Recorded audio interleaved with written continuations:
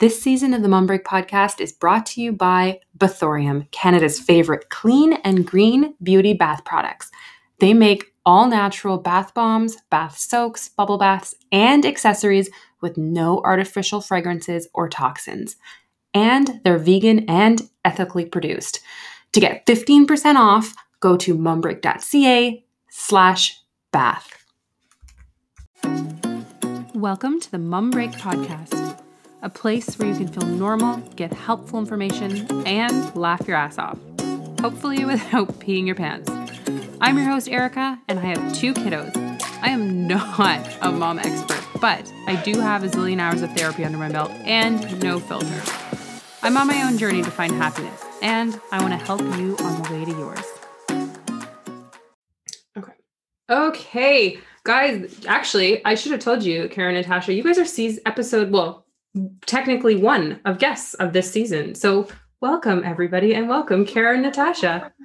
Thank you. Thank you for having us. I'm super excited because, and before I let you guys introduce yourself, I'm going to try to explain to people the connection. So, Kara, hold on. You could probably do this better than I could, Kara. Kara's mom is really good friends with my mother-in-law. And because of that, we're all like weirdly close in a great, fantastic way. So I've sort of known your guys' journey through my mother-in-law, but also through having talked to you, Kara. And I'm just so excited when you guys decided to start the Instagram account, because I'm like, they've decided to make their life public. Now I can have them on the podcast and ask them all the questions for everybody to learn all about them. So thank you for doing that. I appreciate it. Of course. So maybe just kick things off for the people who don't know you guys, an introduction, and then we'll deep dive into the ooey gooey parts of your life. Sounds good. Okay, so we are Kara and Natasha, and we have been together since, Kara, you better chime in. We've been together since 2013, so it's been about, I guess, 7 years now. Yeah. Is that right? It's right. Okay. I think. Okay, well, I'm the wrong person. Anyways. Okay, married since June 30th, 2018. Okay. Good job, guys. Yeah, doing good. Nailing it here. We are the proud parents of 3 wonderful little kids. And our eldest is our Alyssa, and then Aria, and our little guy, Easton. So since, I guess, from the beginning, we were together, we have been, I guess, trying to build a family. And it's been a long, long road. And we've been dealing with infertility issues for quite some time. So we decided to kind of document our journey for everyone who's kind of going through the same thing, or I guess just wants to know a little bit more about us. And with that, we ended up being pregnant at the same time, and we had babies 3 weeks apart. During COVID. Yeah. I think that's during also COVID. Like with a toddler already at home. Yeah. With a 2.5-year-old. Yeah. It was great. So busy. But I have the same age gap with my kids, but then it's like only one of each. And then I got to, like, Jordan got to rest while I, hold on, how do I explain this?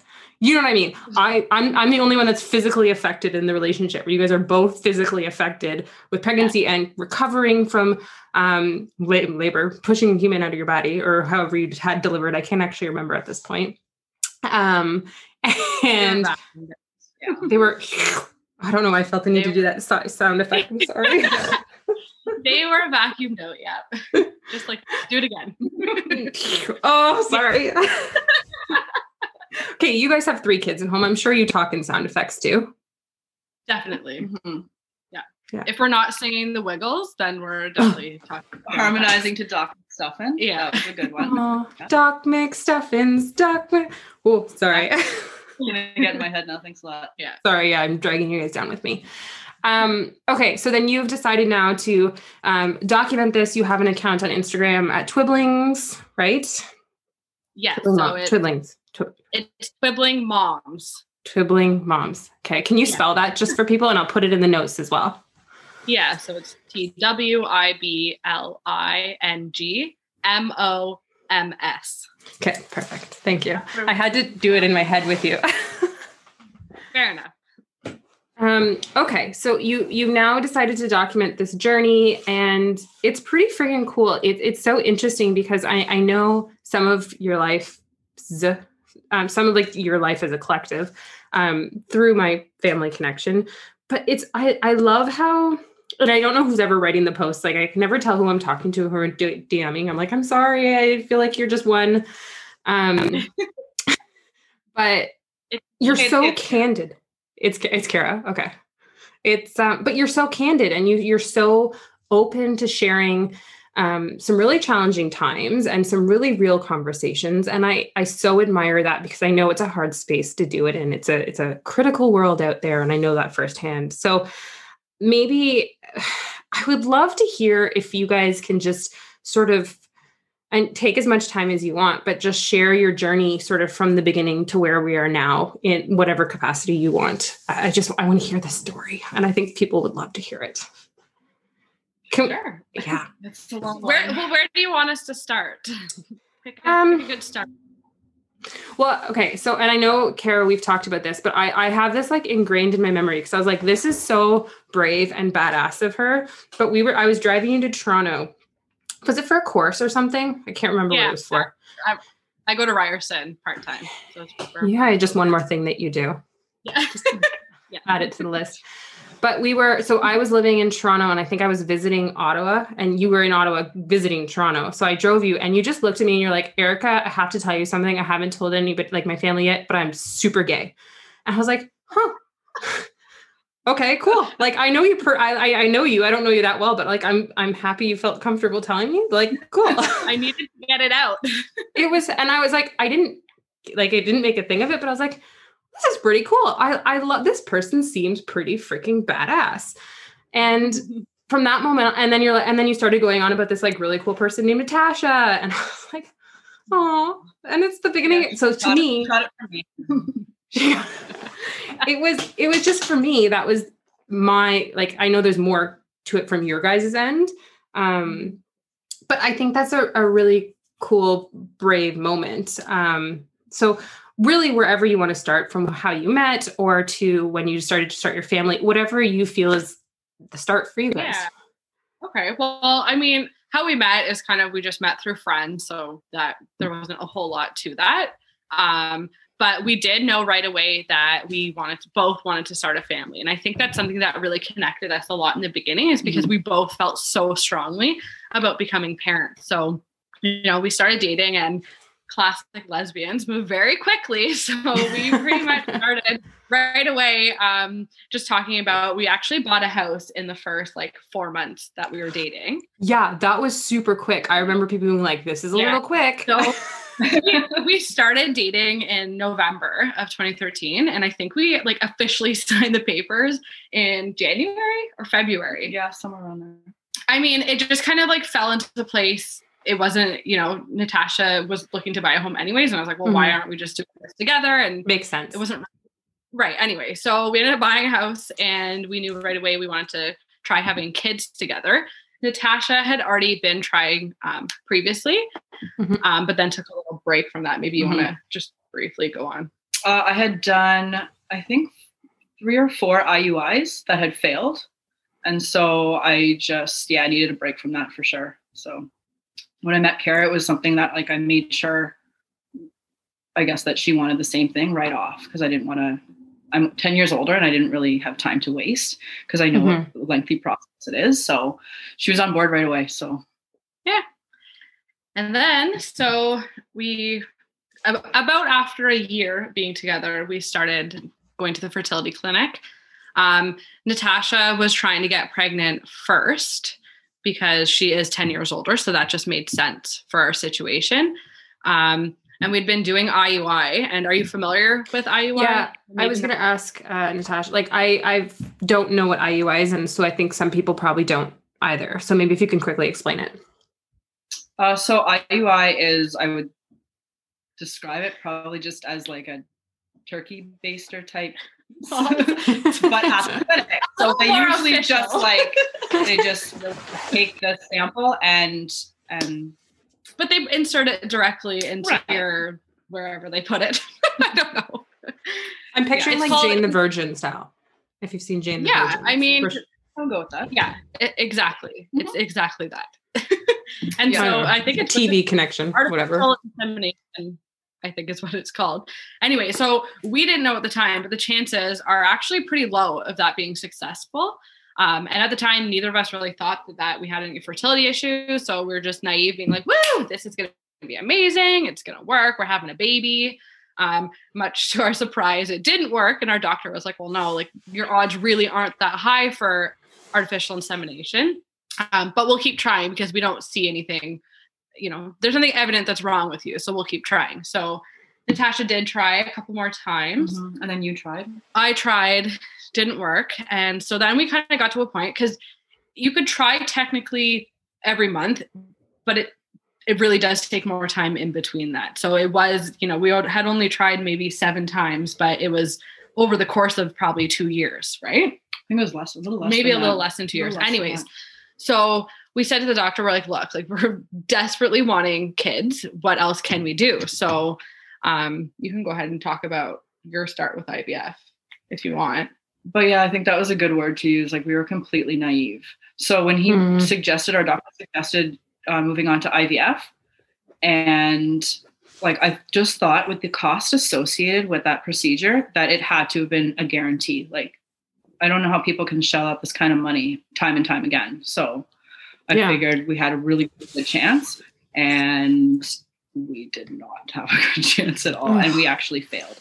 So that IVF, should probably also just remind people what IVF is, because not everybody is up in the fertility world, right? I know, it's been our bubble for so long. I just figure everyone's got the lingo down.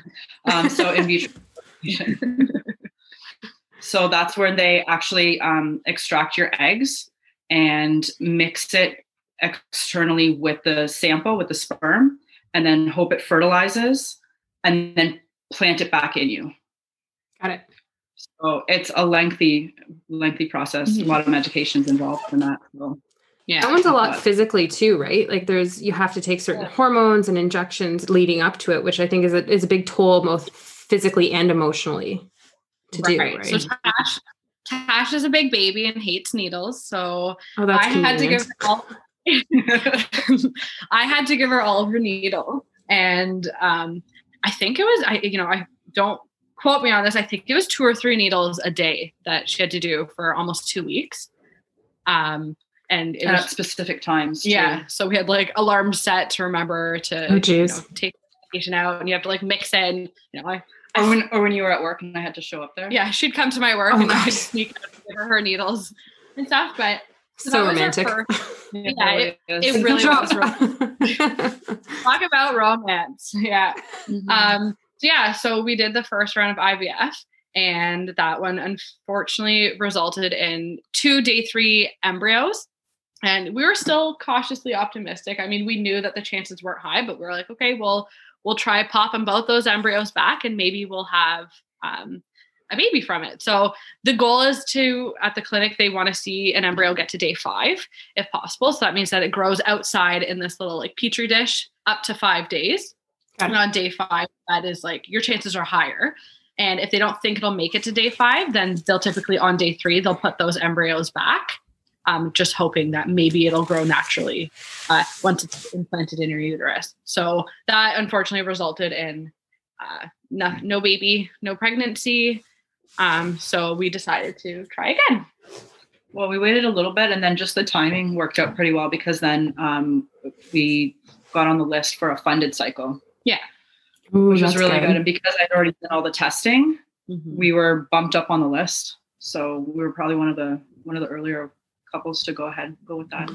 That's amazing. Which is also really cool that I know there's a lot of places like the UK, they're fighting right now because same-sex couples, it's not funded for them because they're not considered to be needing the funding. So we're definitely really fortunate here that mm-hmm. we had it funded, mm-hmm. and there weren't, there was no extra steps that we had to take to get that funding. Although we would have been eligible either way, because we both did end up having some slight fertility issues, and it clearly wasn't working any other way. So we had to do IVF in the end, but yeah. So Tash then did a second round. I guess we can kind of speed this up. So she did a second round of IVF. It's long-winded, I swear. No, so it's your story, and it's important, these steps, because I think so many people have gone through, maybe, I mean, you guys have some unique experience in, you know, the times of your births and pregnancies, and that you're a same-sex couple, but the IVF process is still something that a lot of people go through, and they're important steps in the journey.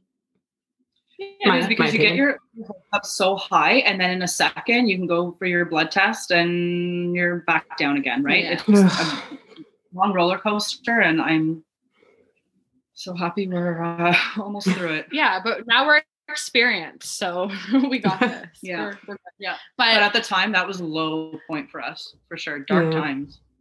But I do remember, so Natasha's first round of IVF, so to get her eggs taken out, and they give you medication because it's quite painful, and you know, we like mentally prepare ourselves. I was allowed to go in with her, so you go into an operating room essentially, and while we were waiting, because you have to arrive early, while we're waiting, we could hear somebody screaming bloody murder. Oh, it was awful. Like, she was like, I swear, I thought she was dying in this room. And so Tash was sitting there like sweating, so nervous. She's like, what is going on? I'm not going in there. I'm not doing this.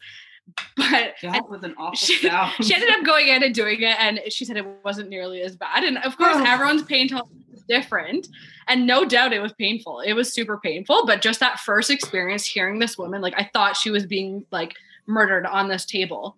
But oh God, anyway, it was okay. It ended up being fine. So they ended up getting more embryos that time, or more eggs, which then turned into some beautiful little embryo babies that we were very attached to right away. So I think she ended up having, 5, right? Yeah. So 1 fresh transfer and then 4 to freeze. Okay. Got it. So you freeze the embryos. When you have a funded IVF cycle, you can only put 1 back at a time. So we were able to freeze. I have heard that. Okay. Because that seems like ideally you just want to have 1 baby, right? You don't want to be having 2 babies, because then there's higher chances of risks and stuff. So yeah, 2 babies at a time. Terrible. Jeez. The worst. Yeah. Oh God. We said no joke. We said all jokes were fine, right? We talked about this. Yeah. Oh, anything. We can go dark. It's fine. Just wait till we go into our labor stories. Oh my God, I'm so excited. It was. No, you were bad. I'm dramatic for sure. Anyways, so she got 4 frozen. The fresh cycle didn't work. We did another frozen embryo, and they say your chances sometimes can be higher with a frozen embryo because they survive freezing, they survive thawing. You know, they're super little embryos. So, anyways, the second one didn't work. It was a cat. No, the second one didn't work. I remember. Don't worry. All right. Go ahead. I have control issues. Anyway, so the second one didn't work. The third one was a chemical pregnancy, which just means that her numbers were a little higher. So technically she was pregnant, but it didn't result. Just like the meanest tease ever. Right, exactly. And then, but I didn't even know what it was. She was like, oh, you're, well, technically. I was like, okay. Yeah. I had so many phone calls from the nurses saying, sorry, not this time, that I was like, okay, I was just getting used to it. It was just another, right? Just what you expected to hear. Exactly. Right. Anyway, so then the 4th embryo, it actually, it did work. So that was for little Alyssa. Mm-hmm. But getting there, so we were told that the sac was small and there was a chance that we wouldn't make it, or the baby wouldn't make it. And then she had, what was it called? A hematoma. Is that what they're called? There was like you look at me like I'm supposed to know. No, I don't know. Tell me, Erica. Let me spill my medical jargon for you. Yeah. Anyway, so she basically had I think it's bleeding outside of the placenta or something, like a little blood spot. Yeah. So then we were like, oh, we have to keep an eye on that. Anyways, we have beautiful Alyssa, and that was just amazing. Mm-hmm. She's so cute. It was your turn. Yeah. So fast forward, I ended up doing IVF. I got the exact same amount of eggs and the exact same amount fertilized. And the first one didn't work. The fresh one, the second one didn't work. And then the third one was an ectopic pregnancy. So I was so naive. I never even thought that that was a possibility. I'm like, they're implanting the embryo right into my uterus. How could it possibly end up back into my fallopian tubes? But apparently they travel. So it went into my fallopian tube, right? And so, so that was really, really rough. At that point, I was in disbelief, but I did the medication, they confirmed it with ultrasounds and stuff. And then I ended up having to go to Emerge to have it removed. So I had my fallopian tube removed and the embryo, but recovery was fine, super, super quick. I was really lucky that there were no complications or anything. And then I think my next one after that was little baby Aria. Mm-hmm. But leading up to kind of how I'm sure. Because that's the question, right? Like, do you guys plan this? And we're I want to know. Not really. And they're like, how is that possible? Like you get to pick when you go. Right. Tell me more. So do you want to go? You can go ahead. I feel like I haven't stopped. No, go ahead. Okay. Okay. So we're enjoying it. So, what was I saying? About what? Oh yeah. Okay. So I wanted to keep trying right away because I was determined. And at that point I was feeling really bad about myself. And I had been super trying to be really healthy and, reading all the tricks, and I wore the warm socks and I ate the McDonald's French fries that they say you're supposed to eat after your transfer. And I did all the things that they say you're supposed to do. So then by my next transfer, and I was feeling so down about this ectopic, I was like, I'm not doing any of that. I'm just I'm letting go, letting loose, whatever happens, happens. And so I got the call first and they asked if I was ready to go. So we prepared for that month, but then Tash also got a call. And at that point we were like, okay, Alyssa, she's almost 2 years old. We really want a sibling for her. We're just going to both try. And at the time, there's a long wait list to use your transfers, like your embryos. So then Tash would have had to go back at the bottom of the wait list. And so we were like, you know what? Maybe one of us will get pregnant and we'll just both try. And so our cycles just happened to be 3 weeks apart. And I went first. I knew right away that I was pregnant. I felt weird. I felt different than I had felt even with my ectopic. And so I took a test right away, pregnant. And then Tash went 3 weeks, about 2.5 weeks later. And sure enough, it worked. That's wild. Based on everything that you'd been through up until that point. And then the timing just synced up that you're like, well, might as well, because we've had so many, horrible pieces of news and feedback. And then all of a sudden, babies, adorable babies. And because all the transfers that Kara did, it added up to almost, was it a year and a bit, right? Yeah. So, I mean, if your first one would have worked, then by the time I got a call, we thought we had timed it really, really well. Yeah, makes sense. Yeah. I mean, we did time it well because now we have twiblings. Little twiblings, right? Perfect timing. Mm-hmm. But no, we were so excited. I mean, I think at first we were in shock because we had, like you said, so many times we've been told, no, you're not pregnant. You're not pregnant. So we were in disbelief for the first little while. I'm still in shock though. Not there yet, You just haven't had a chance to sleep in how many months, right? That's you guys haven't literally slept. And you're in the middle of a sleep regression too, eh? You're just right in the thick of things. Loving it. So you're both pregnant. Very exciting. You get to go through pregnancy together. Right? That worked out well too. Freaking COVID. Yeah. Yeah. So we shared the news with our family first, right? And everybody was in just complete disbelief. And everyone's first reaction was like, are you crazy? What were you thinking? And we're like, well, yeah, we're crazy, but it partly wasn't our choice. You know what I mean? It was people don't realize. But we were super happy to be going through it together. And honestly, the whole pregnancy was really good. We were sick at opposite. So I had morning sickness. She had evening sickness. Oh. So we really played well off of one another. We had awesome food cravings together. Mm-hmm. There's so many times where we just, this is so embarrassing, but we did lift our shirt, put our stomachs to each other and let the babies kick each other. Oh my God. I'm telling you, it's the cutest You can say they've done that, almost nobody. Yeah. Does anyone want to do that? Maybe not, but we did. Kara does though. I feel like that was Kara driven. No, that was totally my idea. Yeah. Yeah. You're like, Natasha, lift up your shirt. Let's go. Exactly. Yeah, right now. That's when I was sleeping. What are you doing? That's not true. It's funny. It's because it's like when I used to be pregnant with the kids, Jordan hated touching my stomach. For people who aren't, family friends, Jordan is my husband. And he hated touching it. So I would spoon him, like big spoon him in the middle of the night to like force the baby to kick him. And I just picture Kara rolling over and like forcing your bellies together in the middle of the night, being like, babies play. She'd roll over hard and knock me over, that's for sure. Her belly was huge. You know what? I got stretch marks. 13 weeks. I got my first stretch mark. Like it was serious. That's unfortunate. Yeah. You're real short though. Yeah. And that's the thing is like we showed and carried completely differently because she's like a whole foot taller than me. People thought I just drank a lot of beer. Yeah. She had beer like, no. Because how tall are you, Natasha? 5'8"-ish.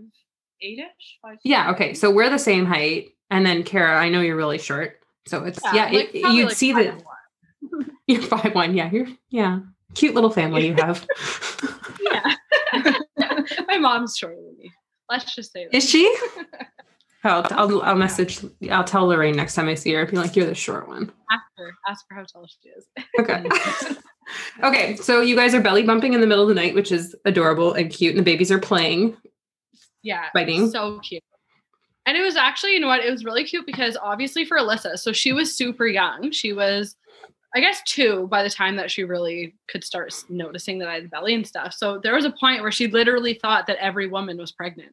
She's like, my mom's pregnant. So clearly every woman out there is pregnant. And she'd walk around with her stuffed animals in her shirt and she's like, we're all having babies. And I thought that was pretty cool. Yeah. That's adorable.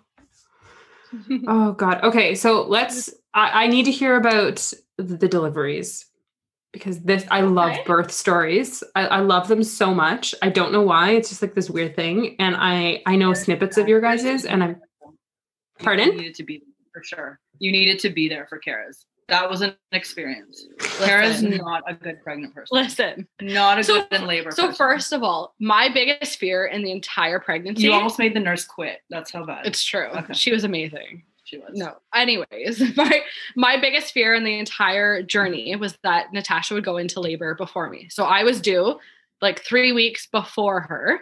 And I was terrified to watch her give birth again and then have to go and do it again a couple weeks or like even a couple days later. Right. Mm-hmm. So I like begged the doctor. I was like, you have to induce me early. Please make sure that this baby is out before Natasha goes into labor because Natasha with Alyssa, the baby, like Alyssa was out in 7 minutes. Like it was like a super quick delivery. So your second time around is typically quicker. Right. Yeah. So I was like, you're keeping your legs closed until this baby comes out of me because I cannot watch that again. So I ended up giving birth at 39 weeks and 6 days before Natasha went into labor, but I ended up being induced. And I'm trying to think of like how it went. I had really bad like back pain, like back labor. And Natasha was telling me that I was a baby, but I was really sick. I was taking my brains out.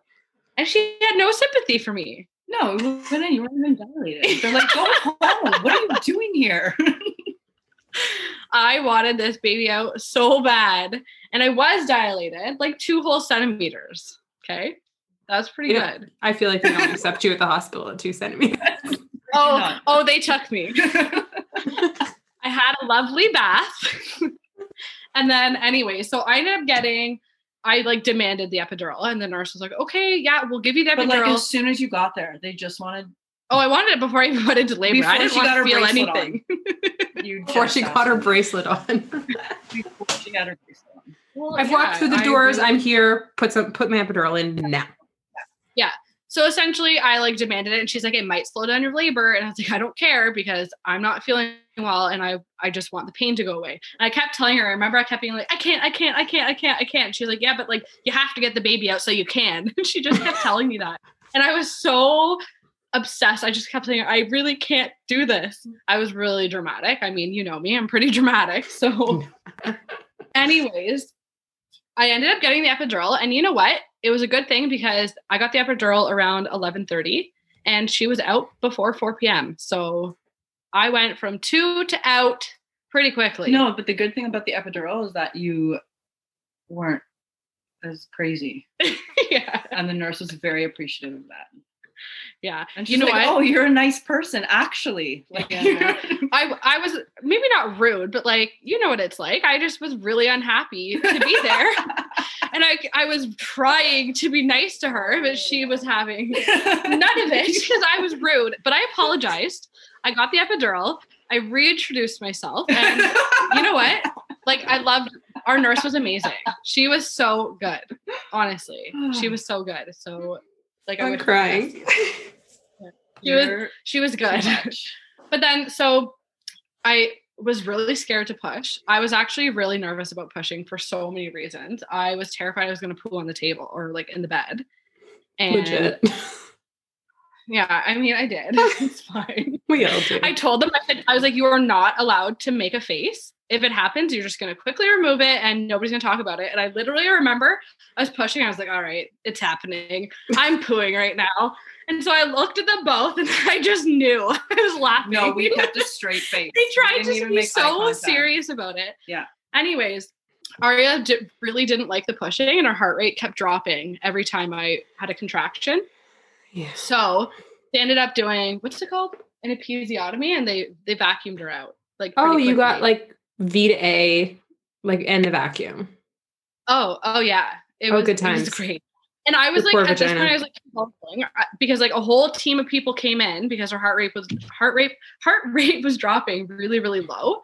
So I was scared. I remember I was like crying. I was like, is everything okay? And they're like, you know, we just want to be here for her birthday party. You'll be fine. And I'm sitting there crying my face off. Anyway, she was fine. She came out totally fine. So yeah, that was my that was my birth story. It really wasn't that exciting. Just classic, you know. You're now banned from the Queen's. Yeah, they won't let me back. Oh my God. I think Natasha's commentary and all that is my favorite. You know what? She made fun of me. I was like crying and she's sitting there being like, I'll stop. You're fine. And I was like, I need to be told that I'm going to be okay. You know, hold me. Hold me right now. Like, she had no sympathy. My stomach was too big. Yeah. Meanwhile, yeah, you were 37 weeks pregnant. They were so good to me too because they brought me a little, you know, those little bed things. Those. Oh yeah. Yeah, they were so nice. They brought her warm blankets. Yeah. And they made sure that she was so comfortable. I think they were just nervous you were going to go into labor too. No. Please don't. But I remember the nurses saying, one of them was like, oh, I was hoping I'd be here when you guys, like, we heard about you guys. We were hoping you'd be here while you delivered. I didn't know it was that uncommon. Yeah. We thought it was like a thing that people did. Yeah. No, I feel like it's not. Yeah, I think I only know a couple other people because, of course, when I share your stuff on Instagram, then everyone's like, well, I also know someone who had babies close together. And there was like only 2 people who messaged me that. Yeah. So I feel like it's not that common. Well, we thought it was. This episode of the Mum Break Podcast is brought to you by Bathorium. The reason why I am recently so obsessed with Bathorium is because I was formerly a bath hater. The idea of sitting and stewing in my own filth made me really uncomfortable. And the fact that I really struggled to sit still for more than a few moments without getting bored. Now, then COVID hit and my mental health tanked and I became super anxious. And I was tasked with sitting still for 10 minutes by a nutritionist. I struggled with this as well until I decided just one day I couldn't take it anymore. I was going to hop in the bath. And lo and behold, I threw some Bathorium bath soaks in there and I was obsessed. So I've now teamed up with them to give you guys a 20% discount at mumbreak.ca/bath, where you can get bath bombs, bath soaks, teas, all these amazing things that can help you decompress and force you to take a little bit of a pause in this insane busy world that we face these days. Now, remember, go to www.mumbreak.ca/bath, where you'll get all the information to get 20% off. Mm-hmm. Meanwhile, you're going into the Queensway, tearing up a storm. I was like, oh, like, is this common? She's like, well, I've read about it. I'm like, oh, okay, maybe not. Yeah. Mm-hmm. Okay. So now, first story. Yeah. So now you have a newborn and you're still pregnant. Yeah. And now this And is it's like COVID. Yeah. So Arya was born the week that they kind of like shut the country down. So it originally the plan was my mom would hang out with Arya, stand by near the hospital, then I could feed her as needed and she could come and hang out with us. They were like, oh, we don't typically have newborns in the like labor and delivery room, but we could look into probably making an exception for you. But then what ended up happening was my parents were so kind to look after Arya and Alyssa for us. And then, for me, it was really exciting because I was so excited to meet this handsome little man, but I also I felt so weird being away from a newborn overnight like that. Skipping ahead though, Kara, on that note, you left me at the hospital with the newborn. Oh, I did. Yeah, but that's okay. People do that. You're like, he's here, gotta go. My boobs were killing. I'll pack up this baby on my own. I needed to feed a baby. My boobs were on fire. You brought your pump. It's not set up a station. It's not the same. And a chair. Plugged right into where my machine thing is. Yeah. She's like, and made yourself at home. I think you're ready to start pushing. I was like, I just have to finish pumping this boob. Hang on. I'm not ready. We're on my terms here, not this baby's. No, I'm just kidding. Anyways, so Tash was cramping. So she was induced for Alyssa, and the plan was to induce her if it was needed as well. But one night she was like, oh, I'm really not feeling well. My stomach's kind of hurting. But I thought it was Kara's cooking. Fair enough. I just made spicy burgers. So she's like, oh, it's not sitting well. She's like, I'm going to call the labor and delivery just to see maybe something's going on. So they're like, oh, start to like bleed heavily and the usual. If you really think you're in labor, come and see us. So at that point, 3 weeks has gone by since Arya was born. And so everything had changed. So we kind of like walked in. She was like, I need to go in. So we walk in and they're like, oh, you're not supposed to be here. So I ended up. Because it's COVID. Yeah, but like it was a completely different experience just in the 3 weeks, that had gone by. Because they had to take us down different hallways and. Oh yeah, it was. Anyway, because it was like fine. Structured out the hospital, right? Like there's different pathways. Okay. So what you just did is totally different. Totally different. Right. So I walked down the COVID hallway and whatever. Like it was fine. Licked all the walls. No. You usually do, right? Anyways, then why don't you tell your story? Take it away. Oh, thanks. You're out of breath. So I showed up there and she's like, oh, like, why are you here? And I was like, oh, like I'm bleeding. I have some cramps. And she's like, are you having contraction? I'm like, yeah, maybe. She's like, okay. And then she kept asking me like, well, how heavy is the bleeding? I'm like, I don't know. Like I'm bleeding. She just like I have a newborn at home and I'm pregnant. I don't know. Yeah, come on. Check me out. So then, so she called the doctor in to check. And then, the doctor was like, oh, I know why you're bleeding. I'm like, hey, great. She goes, you're 5 centimeters dilated. I'm like, gosh, like you are in labor. Let's go. I'm like, cool. So I'm like, is it okay? What a hero. What a hero. Well, I thought it's your cooking. I think you're the hero. Good for you. Oh, wow. 5 centimeters. Yeah. Good job, spicy burger. It really kicked things in. Yeah. And then, so Kara was allowed to come back in and that was it. Baby came out and we're all good. He was vacuumed out as well. No episiotomy though, right? No. I think he was yanked out. Yeah. He came out pretty good. Why was he vacuumed out again? I think the doctor had to go somewhere else. No. Anyways, he was vacuumed I love that you can't even remember. It's all a blur. This is what I mean. I think that the fact that you don't remember why your third child is vacuumed out just speaks to like the level of exhaustion you guys have experienced over the last X number of months. You know what it was? It was, what's it called? Meconium. Pooped. Yeah. He had pooped. That's what it was. Classic. Hasn't stopped since. Literally hasn't stopped since. Good time. He ate his own poop. Yeah.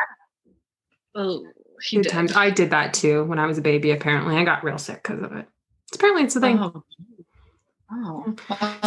Luckily, he was fine. So, baby number 3 is vacuumed out. Kara decides she's just going to leave you there in the hospital to fend for yourself. Like you're good, right? You'll be home soon. I stayed overnight. Okay. The first night. So I was like, I want to go home and shower, feed the baby so that when I come back to get you, we are like good to go, ready to welcome baby number 3 into our house. And so that's what we did. So she's just being dramatic. I left her for like half an hour. Like, it was nothing. Okay, out of the two of us, though, who's dramatic? Who do you think's dramatic?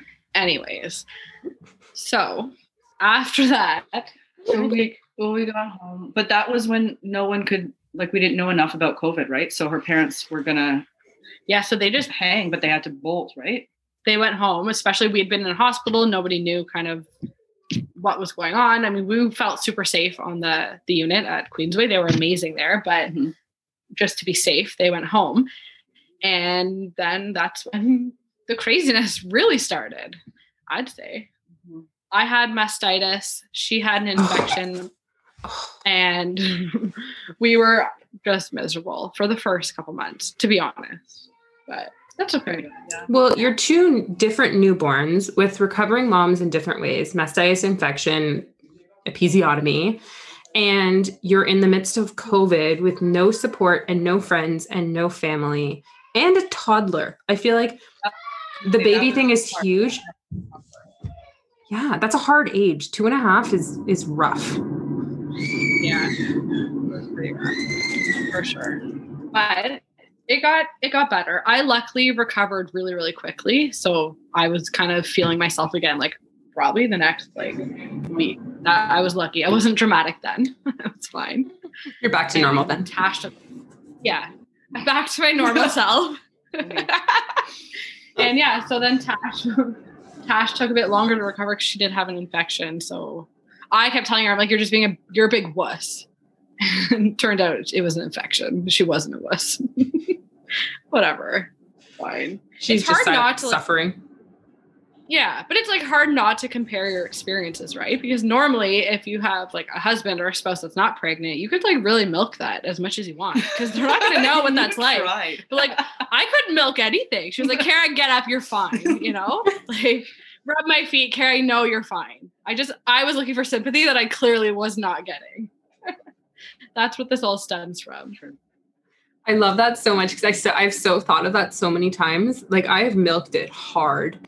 And like when I needed it, like Jordan and I have a rule where we don't ask for something unless we like really need it. But then like when I need it, I milk it. But you guys couldn't do that. No, I mean, there's really no rest. Tried. Yeah, I tried to milk it. But Tash just knows you. Yeah, exactly. She knew it was fine. We were lucky our pregnancies were like pretty good. I had migraines until like 30 weeks, like pretty consistently. But I mean, if that's the worst of it, it wasn't that bad. No. In the moment, I was like, this is the worst. Mm-hmm. But now that I'm out of it, I'm like, oh yeah, it was a breeze. It was so good. So, it's fine. I've survived 9 months of COVID with new babies and toddler. Yeah. Oh my God. Okay. So, pardon? I just said Alyssa like adjusted pretty well to it, which was good. Yeah, that's nice. She probably loves her new little brother and sister so much. For the most part, maybe not. Ish. Yeah. She did ask to throw Aria in the garbage the other day. So. Yeah, it's a common one here. She told me she wanted to poo on Aria. Yeah. She got it out for Aria, poor thing. But it's Aria, not Easton. Like she just doesn't like Aria. Is it because it's the girl thing? Like she just doesn't like the girl? Aria is louder than any baby we've actually ever like Easton heard. Doesn't do much. And Easton's just like so happy to be part of the club, you know? He's just happy to be part of anything. Aria is very loud. Louder than me. Like puts me to shame. Yeah, I know. Yeah. It'll be fun teen years for you guys. I'm so excited to watch. Okay, I want to ask, I know there's a couple questions that people asked, but I want to ask my own question. I want to talk sperm donors. I know you talked about, or sorry, I don't know just tell me if I'm using the wrong terminology. Just be like, Erica, you're dumb. That's good. Okay, cool. I'm on the right step then. But you did a post about it, and I would love for you guys to talk about, how you made your choices, just that whole background story. Because that's I feel like that would be, I know nothing about it. So I'm curious. I think I'm mixed. So I'm Caucasian and Asian. So I wanted that sort of mix as well. And same thing, I think, for Kara too, right? Yeah. We didn't use the same donor, for Aria and Easton because I don't think there are units left for ours. Okay, you're making that confusing. Easton and Aria. Alyssa have the same donor because of the same batch of embryos. So like they're like basically like twins. Because Easton's like number 5 of exactly. And he was number 4. Yeah. So they had obviously the same donor. Yeah. And then Aria was a different one. Right. And we didn't have vials, so we couldn't use the same donor. But on top of that, we wanted, because I'm Caucasian, we wanted a mixed donor so that our kids could possibly, they'd all be mixed, if that makes sense. I wanted them. So we ended up choosing a Chinese Russian donor for Aria for me to use. And then Easton and Alyssa, their donor is Hawaiian and Polish. Cool. How does one go about picking a donor? Like okay, my naive self is like just sit there picking through like a book. Yeah, like exactly. Picture a catalog, but it's online. So you literally that makes sense. Digital. I'm picturing like a physical book. That's stupid. Like, why isn't this digital? Yeah. Like laminated pages too. Like the sleeves that you put papers into. That's what I'm picturing with like printout of people's. I'm like, no, that's dumb, Erica. You just go through files and you can pay extra and you get to see pictures, which I don't understand why anyone wouldn't. Yeah, you obviously want to know. But we look at the profiles first. Sometimes we find one and look at the picture and and then move on to the next, But I mean, you can search by height, hair color, anything, eye color. Whoa. Either education. That's a stressful decision. How does one decide that? I honestly think it was probably the easiest decision in this whole journey for us. Mm-hmm. We just knew right away. I don't know. Can't explain it. Felt right. Yeah. I mean, you also have to think about the fact that it is just a sperm donor, right? Mm-hmm. So we're not looking necessarily for we want obviously nice traits and that sort of thing. But at the end of the day, we're the parents. We're not looking for someone to father our children. We're just looking for somebody to provide the sperm. So it was really, really easy for us. Mm-hmm. There's also not a lot of mixed donors. So you're most likely to find Caucasian donors. So that kind of limited us as well. But our children are beautiful. So we made the right choice. God, they're so friggin' cute. It's ridiculous. I'm obsessed. Again, super excited that you started your page so I can stalk your babies more. Because even when before you started your page, you were just posting pictures on your personal stuff. I was like, I need more pictures, but now I have them. It's great. Such a creep. Started earlier, but we're just so busy. Yeah, and I was in the beginning. Can't imagine why. Nervous. I was just nervous for backlash that people are going to burst my fun bubble that I'm pregnant with my wife, So I was worried that we'd have some negative feedback and I'd feel all sorry for myself, but I got over it if we started a page. Okay, let's talk about that though, because part of this journey and part of the reason I wanted to have you on the podcast too is because only because it's a super cool story and you guys are amazing, but also because part of your mission is to normalize what this different type of family can look like, same-sex marriage, and then also your journey through IVF and all of these losses, but also the triumph.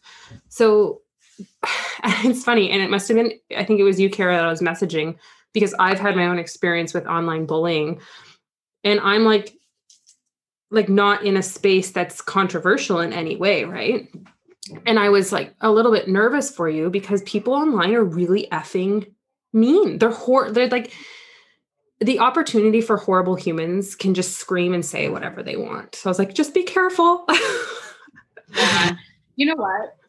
Luckily, so far we've been, everyone has been so positive, but there is going to come a time where people are going to be rude. And we read about it all the time on Facebook and stuff. You just read in comments, but if somebody posts, shares a story, especially in the States about same-sex couples and stuff, I read comments take those children away. You deserve to burn in hell, murder the whole family, really awful things. So it's been kind of challenging being vulnerable in that sense, because I know that people do feel that way about same-sex couples and same-sex parents. But at the same time, I just feel the more we can normalize it, hopefully the less we'll see people coming around and saying those kinds of things. Right. So I guess that's kind of what really motivated us to do You said it so nicely. I just think I don't give a shit what people think. And that's the end of that. That's a skill though. it's hard to do because I say the same, but sometimes like every now and then if I'm in the mood or I've had a bad day or something has happened or one of my kids like spit in my face, because that happens as a parent, obviously, or maybe just me, I don't know. It's if someone says just the right thing at the right time, then it gets to me, and I find it hard. So I'm a little bit envious of like just not giving a fuck. Like I strive for it and I'm good at it most of the time, but it's really hard. Like it's hard to not take things from strangers on the internet personally. Yeah. But that's one thing that I hope that our kids have is thick skin, because I definitely have it. And I think I've been called every name in the book, and it just, okay, move on. It never really bothered me. I'm the opposite. I'm like, did you just call me stupid? And I'm like, I'll go cry about it for 3 weeks. I'm going to overthink and really try and make myself smart so that I don't look stupid again. So we're like complete opposites. But it comes from a place of just this hate of an ignorance, right? So like, yeah, what do you do with that? It's not coming from people that I respect or, care about, right? That's a good point. Yeah. Yeah, it is a good point though, because I find what I've been asking myself a lot recently is just like, why do I give a fuck what they think? I don't value their opinion in any shape or form. But if someone said something horrible to me that was in my family or my close friends, then that would be it would be a huge problem. Right. Yeah. Oh my goodness. So how are you guys doing now then? You are 9 months in, you have mobile babies, right? Like they're moving now, which is, I'm scared for you guys a little. Honestly, they are so good. It's just a little minor sleep regression. Haven't slept in weeks. So if you would have asked us like 3 weeks ago, we'd be like, things are so good. But right now we're just sleep deprived. Definitely sleep. I can't even talk. I'm sleep deprived. Yeah. Like it's one thing to be outnumbered, but I just wish we had more help, I guess. Yeah. Like, I guess if we hadn't had Alyssa like before, because we got spoiled, we had visitors here like all the time, people in and out all the time. Yeah. And like my parents would take her like all the time for sleepovers and stuff. So we'd have our alone time in that. Yeah. And people have been really, really supportive. Like people bring us like meals and stuff, especially in the beginning. And, like obviously my parents are here right now looking after the kids. And we've been really lucky to have support from them and support from, Natasha's family's a bit further away. They're in Toronto. So that's been challenging, but they've been at least like super emotionally supportive, and they, would send us sweet things every once in a while and stuff just to brighten our moods and stuff. So it's been good. Mm-hmm. We're just, mat leave isn't looking anything like what we thought it would, but at the same time, we get a lot more family time, right? Like what else can we do but spend time with each other? So that's kind of amazing as well. Okay. I'm going to, oh yeah, sorry. No, I want to hear what you're saying. No, you go ahead. Go ahead. No, I'm going to take you on a tangent. So continue. Oh no, I was just going to say like, we're lucky that during COVID, we both get to be home. Whereas a lot of people are on mat leave alone. So it is isolating, but at least we have each other. So that's all. Yeah, no, I was going to ask you something totally random because I want to rapid fire you like questions that I want to know because I'm curious. Okay. Because you mentioned that the babies, at first you treated them like twins, but in reality, they're not twins. They're just babies born in bumping bellies. Right? Who didn't know each other. So do you find that's a hard space because you're like, okay, well, there's not really any resources or information for twiblings. Like it's not really as common as you just assumed, right? Mm-hmm. Is that a weird journey for you guys? Yeah, definitely. No, I'm just thinking about how like people look at in the strollers and they look at both the babies and I'm waiting for them to say, oh my gosh, they look alike. Oh my gosh, twins. Oh, okay. You're like, if you knew. Yeah. I don't know if I want to get into that. But yeah, it's been, especially in the beginning, because they didn't know each other at all. Like, we were able to warm up to the idea that these babies were going to just, we assumed they would just love each other and they would just connect because they're babies and that's what babies do. And they've been great. They do like each other and stuff, but it was challenging trying to get them to sleep in the same room and, just trying to get them on the same schedules. They could not be more opposite. At all. Like, they literally are complete opposites. And so right now, even, going through the sleep regression, I've been trying to like find resources, and I look up like, how do you deal with twins going through sleep regression? But they're not twins. They're 3 weeks apart, which is a huge age gap when they're so young. Right. So yeah, we've just kind of been navigating our own way, taking advice from here and there and figuring it out. We're making up our own rules, Yeah. So there's a couple questions from the text that I'm going to read from you guys right now.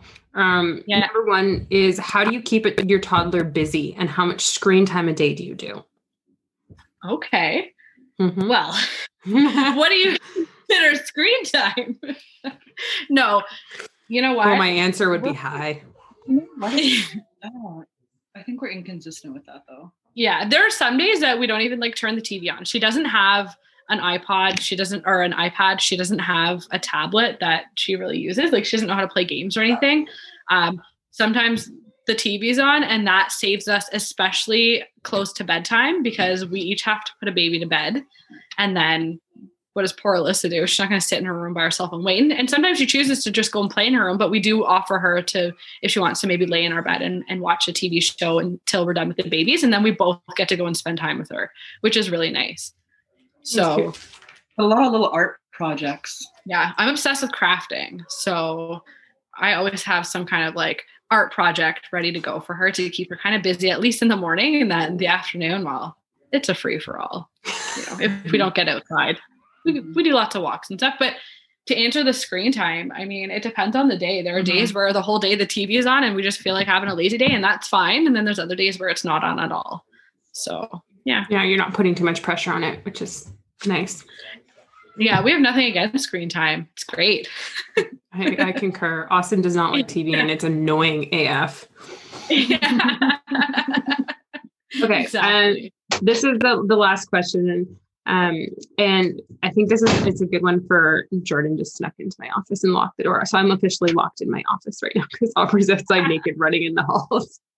I can't even keep my one child quiet. You have three that somehow haven't made a peep yet. Good job, Larry and Lorraine.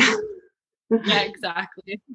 Okay, so as new moms not new moms, so as moms to babies in COVID, what are the things that loved ones and family can do for you or your babies or for other people without being able to actually come over and hold the baby? So I guess the question is based on your experience, what can people do for new moms in COVID?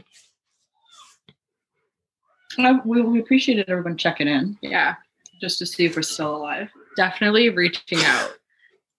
That was really helpful. Mm-hmm. And the random meals on our porch was honestly super helpful. And it just made us like, we knew despite everybody is going through a challenging time right now, like nobody has it easy during COVID, right? So the fact that it meant that much more that people went out of their way, even though, everybody else is going through something, and they still took the time to think about us and drop off, just drop off like a random toy for Alyssa or things like that.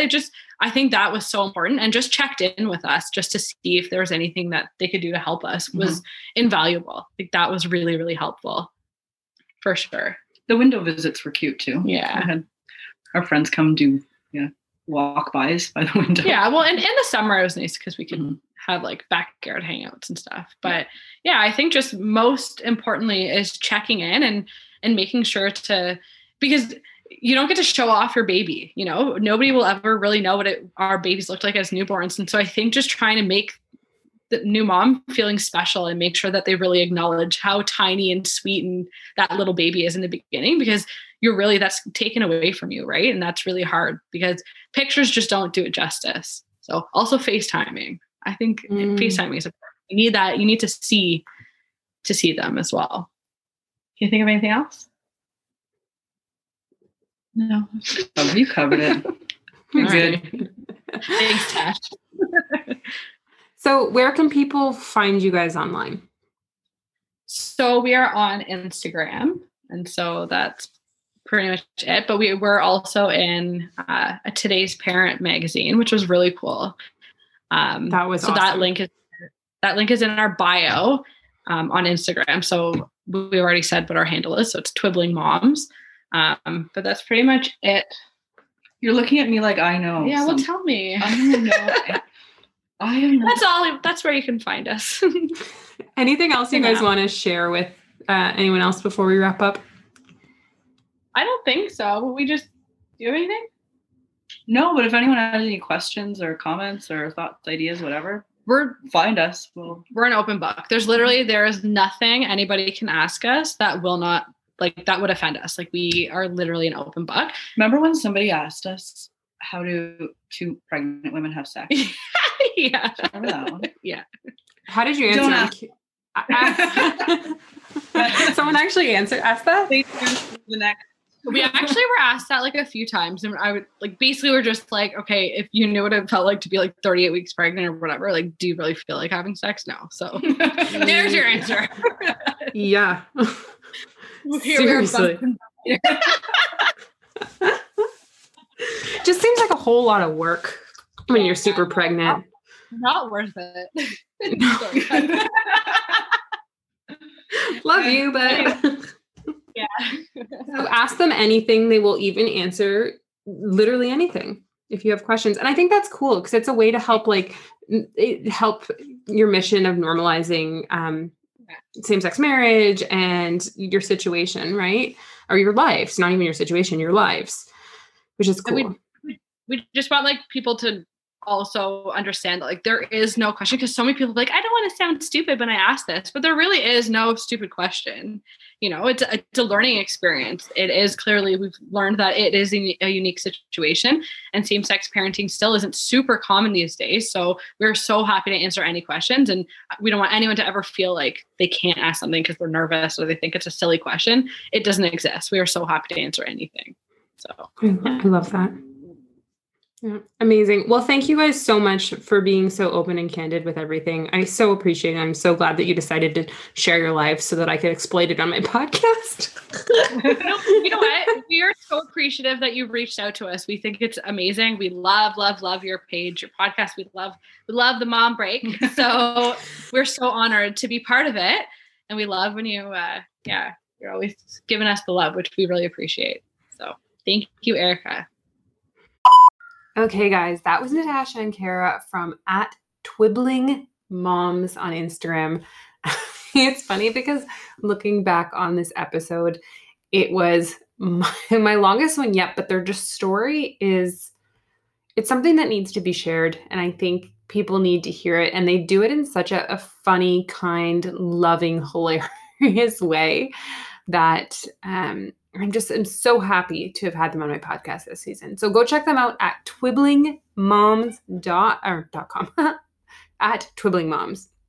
And if you have a chance to go to the place you're listening to this podcast on and leave a review, that would be amazing. I know I talk about this a lot, but what it does is it gives my ego a boost and makes me feel happy, but also it helps me attract different guests, because typically when people go, especially if they are, have larger followings, they look to the reviews to see how the podcast is and if they're going to be spending their valuable time on an interview. And this season is all about attracting amazing people, regardless of their following, but amazing people who can help and provide different stories and different points of view. So thank you guys so much. You can go check me out on Instagram at mum.break. And if you want to leave any questions for the podcast, if you are listening to this in real time, you can always go to themomBreakpodcast.com. I'll say that again because I stuttered, themomBreakpodcast.com, and all the information to text me for live Q&A text questions will be there. Thank you guys. Have an amazing day.